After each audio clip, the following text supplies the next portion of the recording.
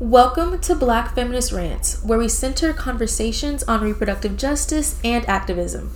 I am your host, Lakia Williams, and let's begin. Hello everyone, welcome back to Black Feminist Rants. I'm so excited to be back to recording BFR content. For those of you who don't know, I just graduated college in May, started working, all the things, so I've been on a little bit of a hiatus, but BFR has been hard at work, which is actually what I want to talk about really quickly before we get into the episode. So if you haven't yet, please subscribe to our newsletter. The link will be down below in the description box.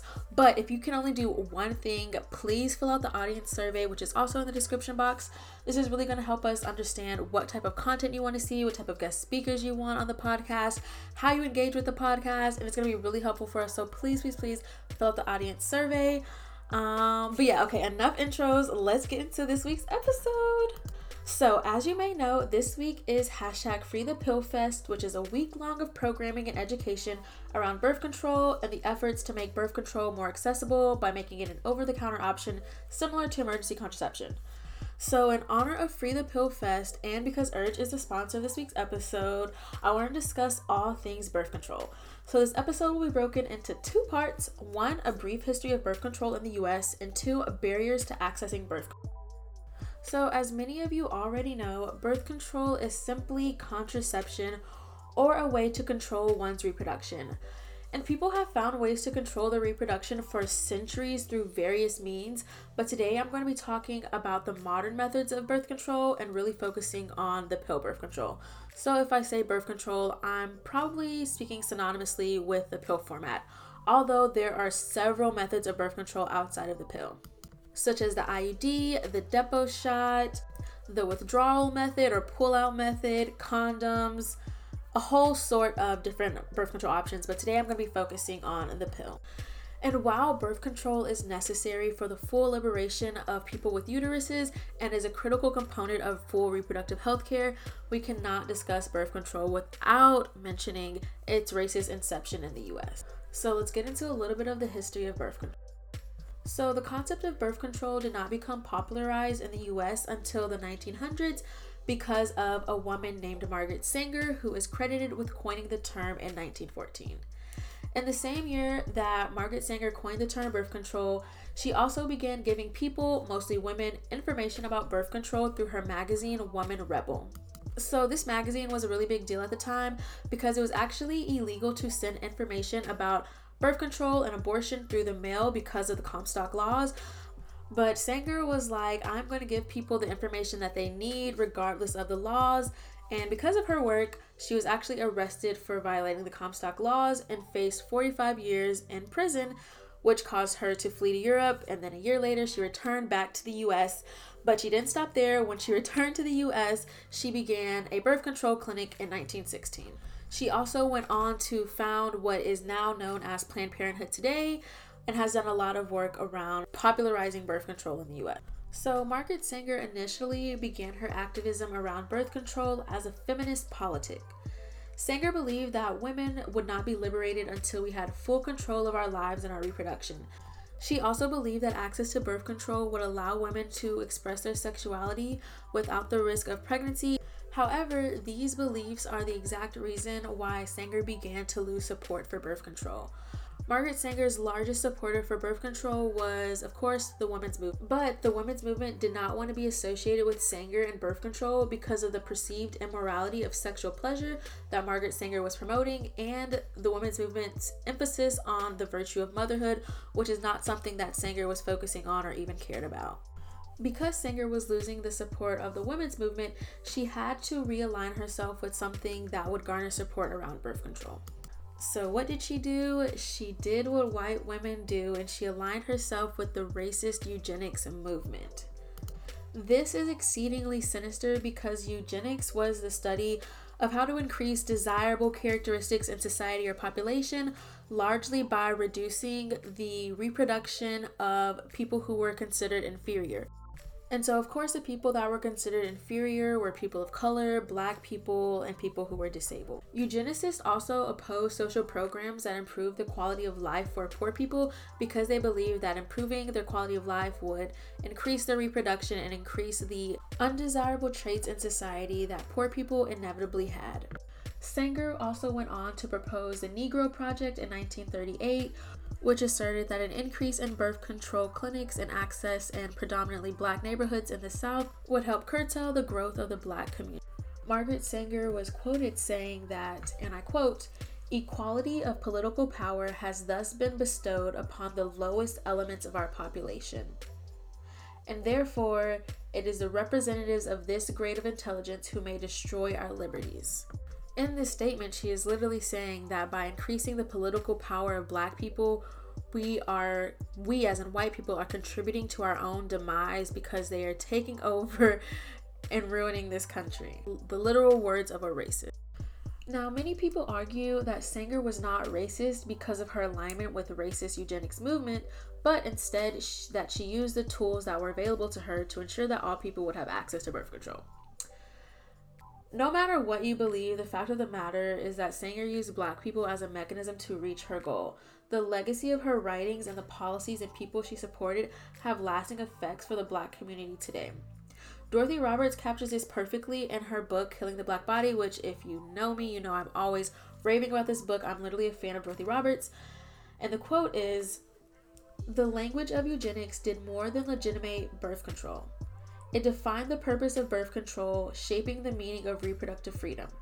Birth control became a means of controlling a population rather than a means of increasing women's reproductive autonomy. Birth control in America was defined from the movement's inception in terms of race and could never be properly understood apart from race again." I think this quote captures perfectly, impact over intent, and I don't understand why people can't really just grapple with the fact that it doesn't matter what she intended or what she wanted to happen. The fact of the matter is that she supported racist ideology, and we are still living with that impact today. And an organization such as Planned Parenthood, that was created by white people, that serves white people, even though it has a black president today, it cannot look at the black community and tell us that we need to get over what Margaret Sanger has done. I saw an email from the current president, who is a black woman, and she just belittled Margaret Sanger's role in the eugenics movement and the racism that she perpetuated. And that is such a disrespect. You have to own up and just be honest about it. Don't try to, talk about it but make it seem really small. No, talk about the actual harm that was done to community. And until you do that, you're not allowed to serve community, because you don't even know what it means to be in community with someone if you're going to continue to perpetuate that type of harm. And to me, I don't even argue whether Margaret Sanger was a racist or isn't a racist, whether she just aligned herself just to advance her political agenda. That doesn't matter, because the fact of the matter is that she had a lasting effect on policy and the perception of black people in this country, and we are still dealing with that today. And so it doesn't matter what her intentions were, because the impact is that she was a racist, whether she meant it or not, whether it was an act or not. What the impact was is that it was racism, and so that's all that matters to me. So I don't sit and argue whether she believed it or not. It does not matter. And even though birth control is a necessary component of reproductive health care and family planning, and Margaret Sanger had a very large role in that, and a very important role in that, its inception in the U.S. was centered around racism, and I don't think that can be forgotten. And for people who say that Sanger cared about poor people and poor black people, and that she said what was needed to make birth control accessible, why is it that there are still so many barriers to accessing birth control for BIPOC people? It is very ironic that birth control advocacy once used anti-black racism and the promise to reduce the rate of black reproduction in order to garner support around contraception, and now it is marginalized groups who have to advocate for better access to birth control, which is now a staple of reproductive health care. So people used black people as a scapegoat to make birth control accessible, and in today's times, we have to fight tooth and nail to even have accessible contraception in our communities. It literally highlights how black people are seen as disposable. Use us to get what you need and then discard us. And of course, most of the barriers that BIPOC people are experiencing today when accessing birth control connect directly to capitalism and white supremacy. So two very large barriers to accessing birth control, the pill birth control, is the prescription requirement and cost/insurance. Requiring prescriptions for the pill birth control is so unnecessary, and we know it's unnecessary because emergency contraception or Plan B is readily available over the counter. Emergency contraception is a similar medication to the pill birth control, so why is one deemed over the counter and the other one requires a prescription? Prescriptions are a barrier because if you don't have health insurance, you now have to pay to see your provider to get a prescription. And even if you do have health insurance, you probably have to pay some out-of-pocket fees to get your prescription. And then even getting to the appointment, transportation, a barrier, as well as scheduling an appointment during the very limited clinic hours, which usually conflict with, your typical 9 to 5 working hours. And by having birth control readily available over the counter where you can just pick it up at your local pharmacy like Walgreens or CVS means that people can better control their bodies and their reproduction because they can easily go and pick up their birth control without having to schedule an appointment and get a prescription and wait for the prescription to be filled. It's now more in their control. And this is also such a side note, but the amount of trauma that can be involved with going to a healthcare provider, just being able to limit the amount of interactions that people have to have with providers seems like the best option. I know there's so much fat phobia within the medical industrial complex and just the whole having to be weighed process and blood pressure. And I know it's really important to be knowledgeable of where your standing is health-wise, but if that is a traumatic experience for you, we should be able to forego all of that and just give people access to the care that they need with the least amount of hassle. Luckily, there has been a group of activists and scholars at IBIS Healthcare who have been advocating for over-the-counter birth control options, as well as URGE and the Free the Pill Fest and Advocates for Youth, and I'm sure many other reproductive justice organizations. So definitely tune into the work that they are doing and support them and find ways to also advocate for over-the-counter birth control. Also, if you've been following BFR for a while, I've had my reproductive health scare earlier in the year and I had to get on birth control to mitigate my symptoms, which was a whole other thing because I never wanted to get on birth control. So even if you don't think that you would ever need to get on birth control, whether you don't engage in sex that could result in pregnancy or for whatever reason, just know if you have a uterus, you may need or even elect to get on birth control. And birth control does a lot more than just prevent pregnancy and terminate pregnancy.